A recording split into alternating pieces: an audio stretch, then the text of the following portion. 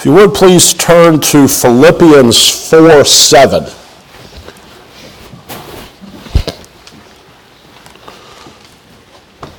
Philippians 4:7 is where we'll begin.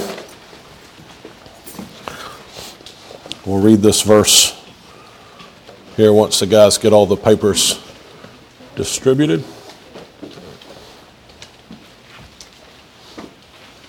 Do we have enough? We're good? Oh, well. Okay. Philippians 4:7. And the peace of God, which passeth all understanding, shall keep your hearts and minds through Christ Jesus. So we've been going through the book by Henry Scudder, The Christian's Daily Walk. And we're coming really to the end of our study of that book this morning.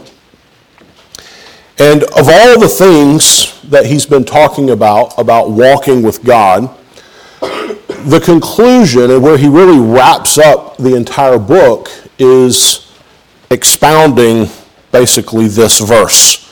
The peace of God which passeth all understanding shall keep your hearts and minds through Christ Jesus. Peace of conscience, we'll look at that a little bit more in a moment, but peace of conscience, peace in your soul, peace in your heart, however you want to say it, is the universal desire of mankind. Nobody really wants to live in chaos. Nobody wants to live in disorder. We want peace. We don't want anxiety. We don't want fear. We want peace. And as he brings his whole outline, this much larger outline of what it is to walk with God, he comes to this conclusion that walking with God is the only way to have real peace. Christ is the only source of peace. Walking with him is the only way that we really have that peace of conscience, that peace of soul that we so desire. So many seek for it in other ways. They come up short. But in Christ we have a peace that passes all understanding and a peace that keeps our hearts and minds through Christ Jesus. So his whole final section is on the peace of God. And he is careful to make sure that we understand that there are two senses in which we speak of the peace of God. And so if you look there about middle of the way down the first page of your handout, two senses of the peace of God. The first one is being at peace with God. And that is the fundamental, foundational truth of what it is to be saved, to be born again, to have that application of the work of regeneration and salvation by the Holy Spirit. And he doesn't spend a long time on this section, but just simply establishing the fact that peace with God can only exist in the heart of a person that's been born again. If you've never been born again, if you've never been saved, then there really is no way for you to have this full peace of conscience and soul. Now, there is common grace. There are unbelievers who, at least from every outward appearance, would seem to be relatively at ease. They seem to not have a lot of problems. They are not anxious. They seem to be quite tranquil. Well, we can attribute that simply to common grace. God does not leave everyone in a whole life of torment on this side of eternity. He does, in a very gracious way, give some a comfortable existence. But there's a sense in which that simply increases their condemnation because they rest in that comfort. They're satisfied with that level of temporal comfort. And the sad reality is that they will simply never know anything more. Because the truth is, unless a person is born again, They are at enmity with God. That's simply the biblical word, enmity with God. They're God's enemy. They are God's enemy, and God is their enemy. It's a two-way street, and it's a mutual, and I'm going to use a very strong word here, and we'll back that word up from Scripture. It is a mutual hatred. So turn to Psalm 5 quickly. Psalm 5. Now that's a strong word, I realize that, to say it's a mutual hatred. And some would recoil against that and say, well, God doesn't hate anybody. Well, let's look at what the Bible actually has to say. There's a hatred in the sense, defined really in the sense of a rejection. There is a rejection on the part of God toward sinful man, and a rejection of God by sinful man. So Psalm 5, look at verse 4, says, "For thou art not a God that hath pleasure in wickedness, neither shall evil dwell with thee. The foolish shall not stand in thy sight. Thou hatest all workers of iniquity." The idea behind all that is a rejection. You reject the workers of iniquity. Verse 6 goes on, "Thou shalt destroy them that speak leasing. The Lord will abhor the bloody and deceitful man." And so there we have a very clear statement of Scripture that God is a rejecter of sinners. God is a rejecter of workers of iniquity. So you turn to Romans 5 as another example. Romans 5:10 is the next verse in your notes there. That's one most of you have memorized. You might not recognize the reference, but you know this verse. This is in the heart of Paul's declaration of gospel truth. Romans 5:10, "For if when we were enemies, we were reconciled to God by the death of his Son, much more being reconciled, we shall be saved by his life." And so we were enemies with God. And the truth is, God was our enemy, and we were God's enemy. We were antagonistic to God. We were against God. We were ungodly. We were without God. We were not like God. We didn't want God. We were his enemy.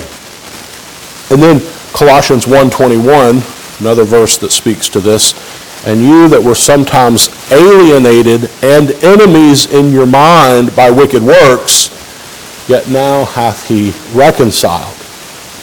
And so the simple truth is you'll never have any peace in your heart until first you know this kind of peace that comes through salvation in Christ.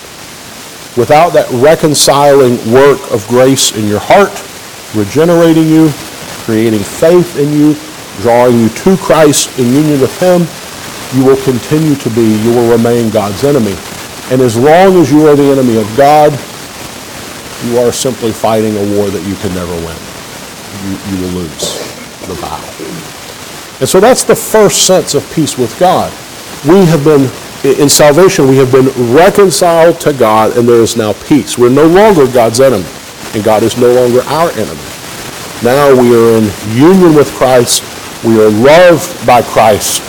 God loves you as much as he loves Christ because you stand before him in Christ. So that's the first aspect, the first sense of this peace with God. But really what we're dealing with our walk with the Lord, and this is where he spends the bulk of his chapter and the bulk of his argument, is knowing and enjoying the peace of God. And so there's an objective truth. There's a legal standing between you and God. You are at peace with God legally. There is no more enmity. There is no more animosity. There is full reconciliation on both sides. But now to know and enjoy that. This kind of peace is the result of God, as Philippians 4 says, keeping your heart and mind through Christ Jesus. This is a kind of peace that is, the first kind of peace is necessary to being a Christian. This peace that we're talking about now is not necessary to be a Christian. I don't want to give the wrong perspective by saying it this way, but there are some that perceive this kind of peace as something that is elusive, something that we can't fully grasp and obtain. And I would beg to differ with that. The first, I'll flesh this out here in just a moment. The first piece doesn't have degrees in the sense that if you've been reconciled to God, there is no degree or level of reconciliation. It's not that Pastor Kimbrough, because he's the pastor and he's been saved for 1,000,000 years, he's not that old, but he's been saved for a long time, he's more reconciled to God. He's a preacher, he's this holy man of God. He's more reconciled to God than the guy that was saved yesterday. Right? The guy that was saved yesterday is just like barely reconciled to God, and he'll become more reconciled as he grows in grace. Absolutely not. That's the furthest thing from the truth. There are no levels of reconciliation. You are either at peace with God or you are not at peace with God. There is no margin there. But with this, there is. With this kind of peace, the knowing and enjoying the peace of God, there are degrees of that through your life. If you've been saved for any length of time, you know this by your own experience. There have been, I hope, times in your life that you feel very close to the Lord. Your walk with the Lord is real, it is vibrant, it is thriving, and you have known seasons of great despair. You've known low times. You've known in your heart and felt in your heart a coldness, a distance from the Lord. And you lament it's not like it used to be. And maybe you've been saved long enough that if you were honest and think about it, you recognize even the cycles of that. An ebb and flow, as the hymn writer says. Our love ebbs and flows, but no change Jehovah does. Right? This kind of peace is something that there's a sense in which it's subjective, and there's a sense in which we have a more full and a less full enjoyment of this particular peace. It is referred to theologically as what we call peace of conscience. It's a peace that comes from a daily enjoyment of the relationship that you have with the Lord. It is grown, it's fostered by a deeper understanding and appreciation of the promises of God. That's how this kind of joy is developed. And so he spent some time dealing with what makes this kind of peace so desirable.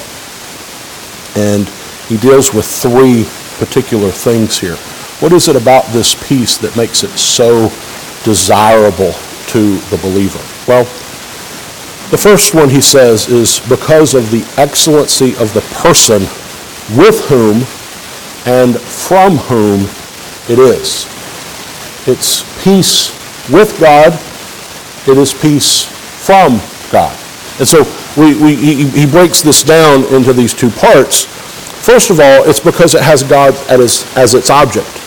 And this is what makes this peace that we know in Christ so desirable, because of the excellency of the person. This is the God of heaven. This is the creator of all things.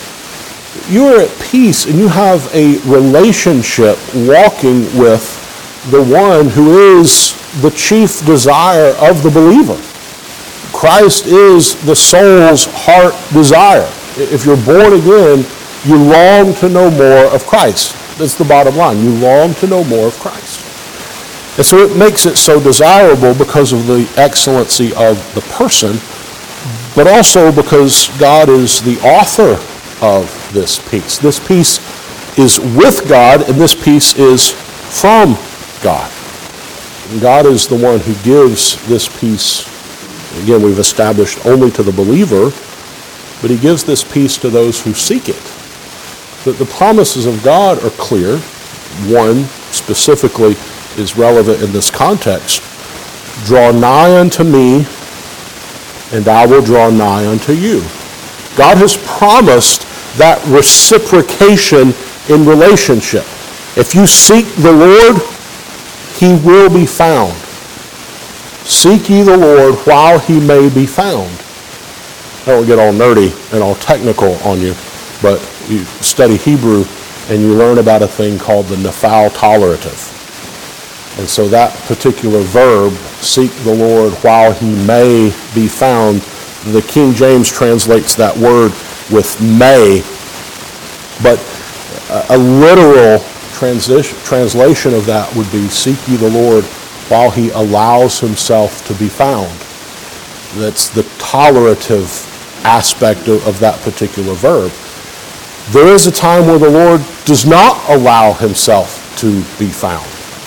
When you don't seek him, what reason do you have to anticipate or to expect a good relationship if you make no effort to seek the Lord?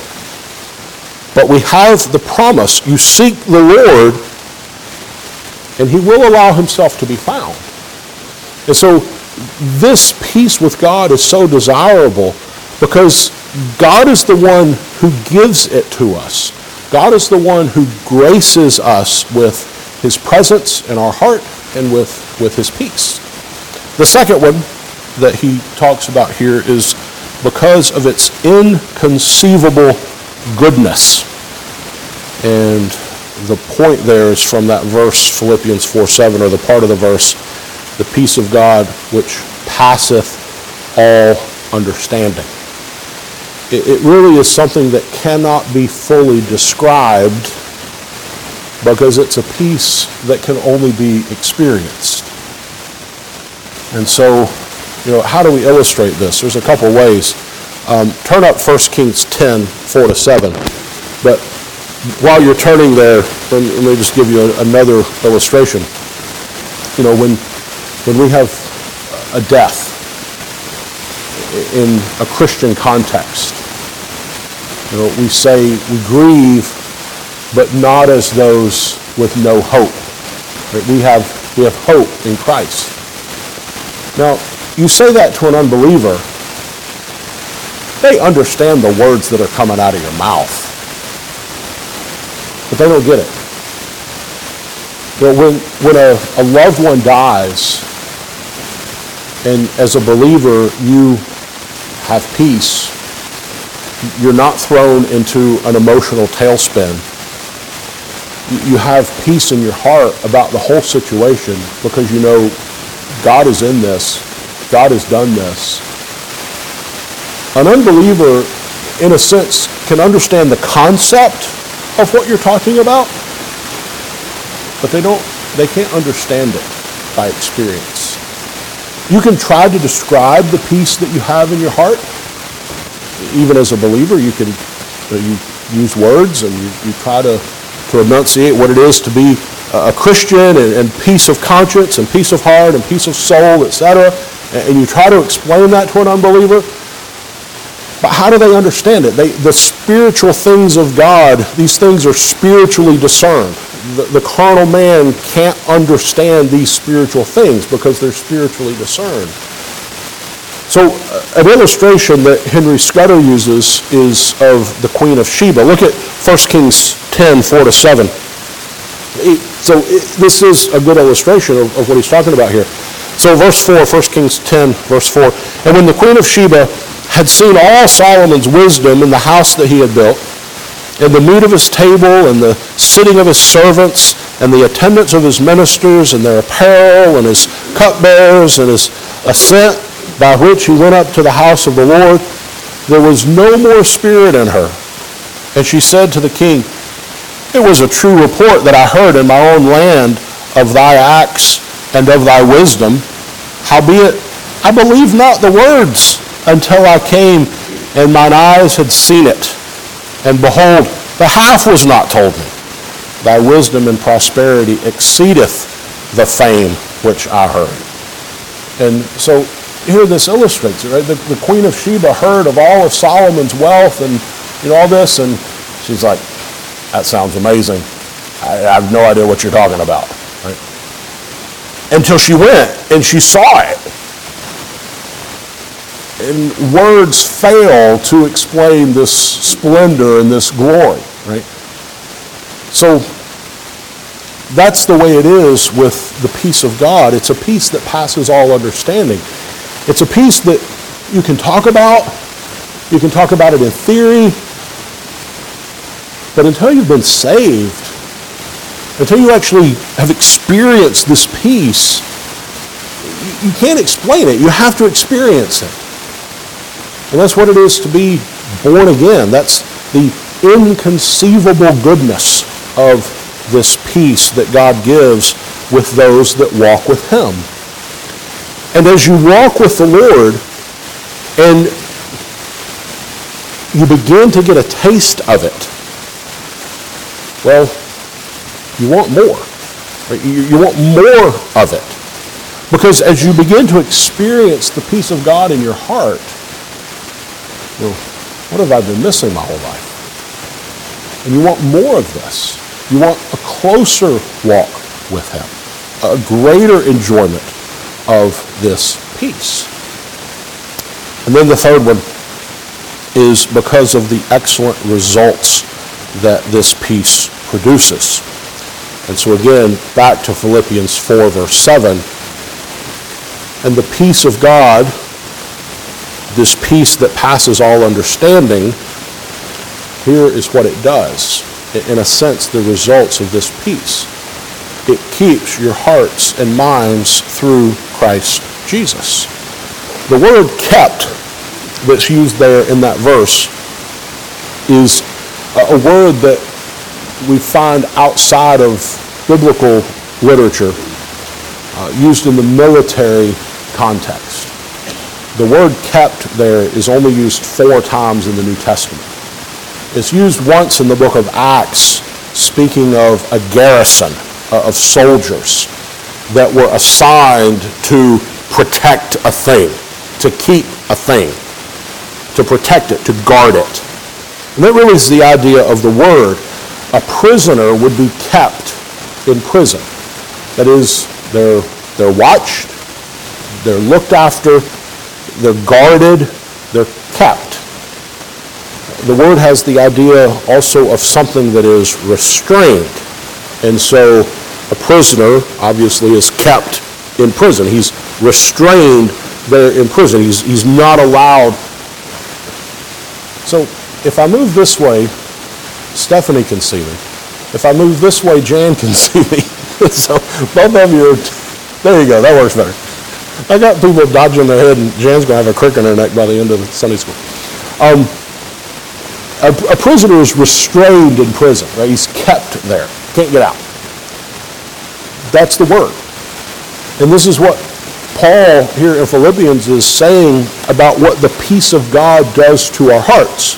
It restrains our hearts. It keeps our hearts. We can look at a positive side of this and bring in the word protect. It protects our hearts. It keeps it safe, if you will, to use the positive nuance of the word.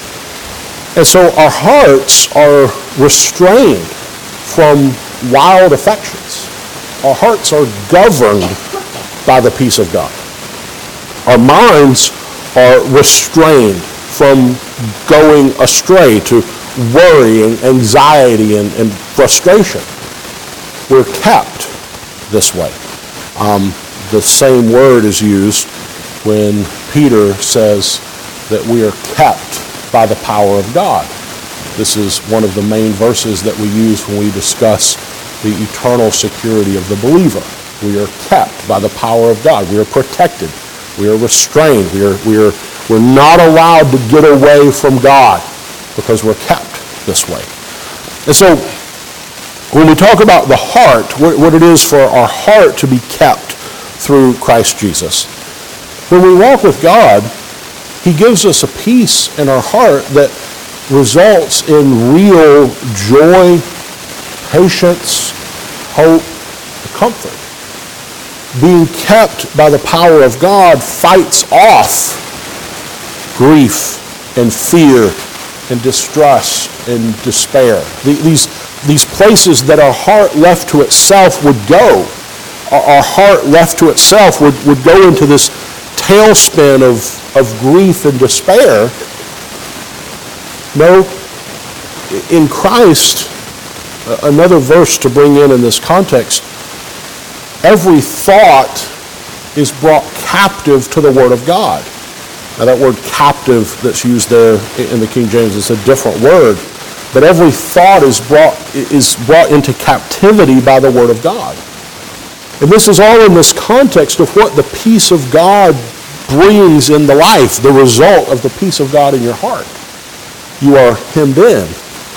You don't need essential oils to get rid of anxiety. You need the peace of God in your heart. That's what deals with the anxiety of heart. It's not external in that sense. It's the work of God and a work of grace in the heart to keep your heart in mind, to protect it. So the mind part, God increases our understanding of his promises.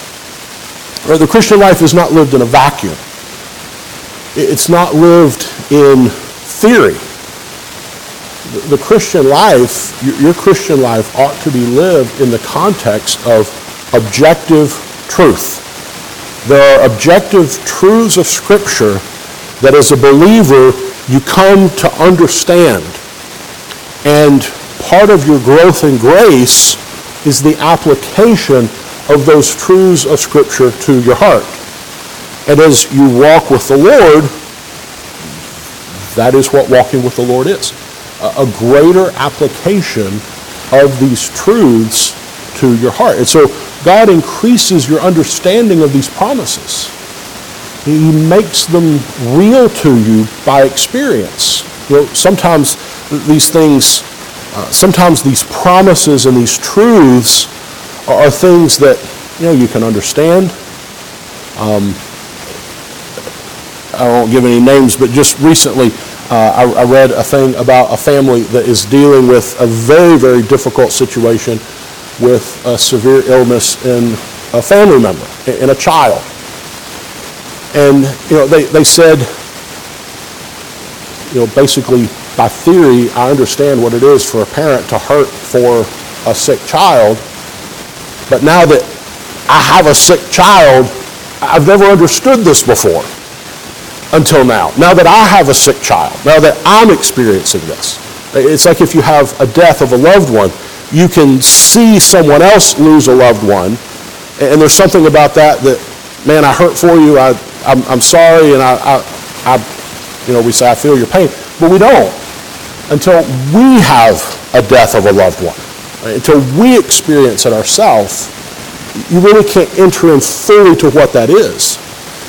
Well, there's a sense in which the Lord, by our walk with him, and that's part of our growing in grace, he deals with the heart, he protects, he keeps the heart, but also the mind. And as we come to a greater understanding of gospel truth, of promises, we have a deeper security of his love for us. It prevents our thinking from going awry. It keeps our thinking straight and preserves us and keeps us from anxiety and worldly care. So he basically wraps up with that. And then he has a section of just really some bulleted thoughts. And I've listed these for you. There's 8 of them here. We'll just read through these as we finish up. But these are just really devotional thoughts. He doesn't expound them so much. He just bullets through these different ones. And so the first one, peace must be excellent, since God has taken it as one of his titles. Christ refers to himself as the Prince of Peace. Peace must have infinite value, since it took the sacrifice of Christ to obtain it for his people. The only way that we can have peace with God is because Christ died and satisfied the wrath of God. We use a big fancy theological word, propitiation. Propitiation is the appeasement of wrath. Christ has made himself a propitiation for our sins. He appeased the wrath of God.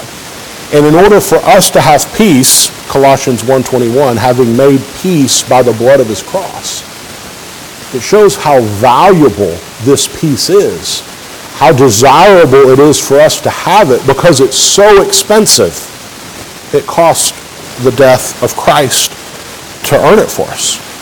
The third one, since peace comes from an understanding and experience of Christ's love, it must be beyond all human understanding. How can we understand the love of God? The love of God is greater far than pen or tongue can ever tell. Right? The hymn writer talks about where the sea's full of ink and every stalk on earth a quill and the whole sky parchment. We couldn't write the love of God above. It would drain the oceans dry. And where every man ascribed by trade, etc. We sing that kind of song as like, wow, this is poetic, hyperbole, exaggeration, etc. It's not hyperbole. It's not hyperbole.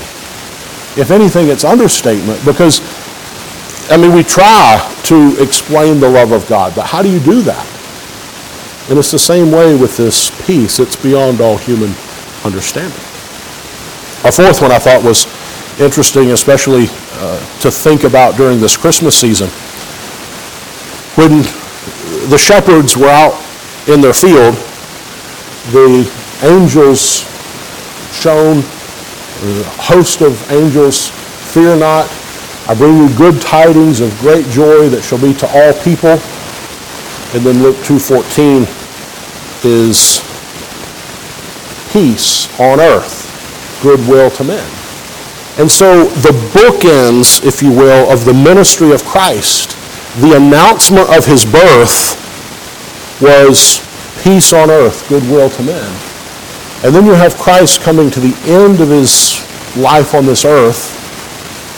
So in John 14, we are roughly 2 hours from Christ's arrest. The upper room happens in John 13. John 14, 15, 16, Christ is preaching as he and his disciples are walking to the Garden of Gethsemane.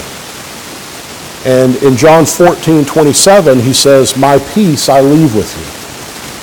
And remember, in the beginning of John 14, I go to prepare a place for you. And if I go and prepare a place, I'll come again and receive you unto myself. And speaks of the Comforter, and the disciples are like, where are you going? We don't know where you're going. How can we know the way? And the Lord says, don't worry about all this. I'm leaving my peace. Well, it's the Holy Spirit is part of the manifestation of that peace that he left.